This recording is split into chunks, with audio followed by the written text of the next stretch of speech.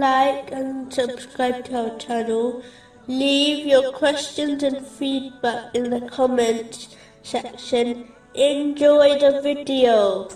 Moving on to chapter 53, verses 13 and 14. And he certainly saw him in another descent, at the Lot tree of the utmost boundary. The heavenly journey of the Holy Prophet Muhammad, peace and the blessings be upon him, has been extensively discussed within the teachings of Islam, and many lessons can be learned from it. Chapter 17, verse 1.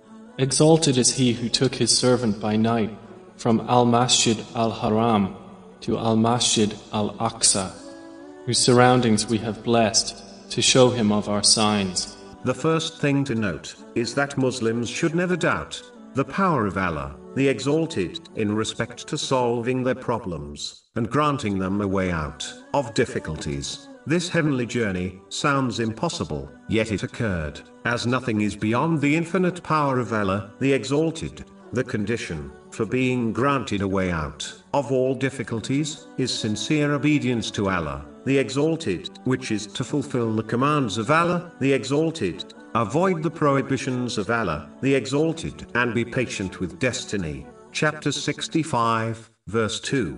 And whoever fears Allah, He will make for him a way out. The next important thing to note is that the verse quoted earlier indicates the highest rank a person can reach, which is a sincere servant of Allah, the Exalted. If there was a greater rank than this, Allah, the Exalted, would have referred to the Holy Prophet Muhammad, peace and blessings be upon him, with it. This has been indicated in many narrations, such as the one found in Sahih Muslim, number 851, where the Holy Prophet Muhammad, peace and blessings be upon him, has referred to himself as the servant of Allah, the Exalted, before declaring his messengership.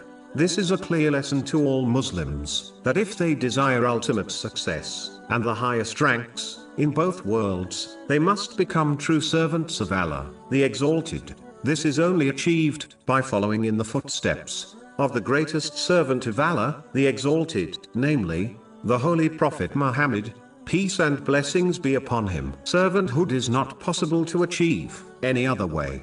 Chapter 3, verse 31. Say, O Muhammad, if you should love Allah, then follow me. So Allah will love you and forgive you your sins.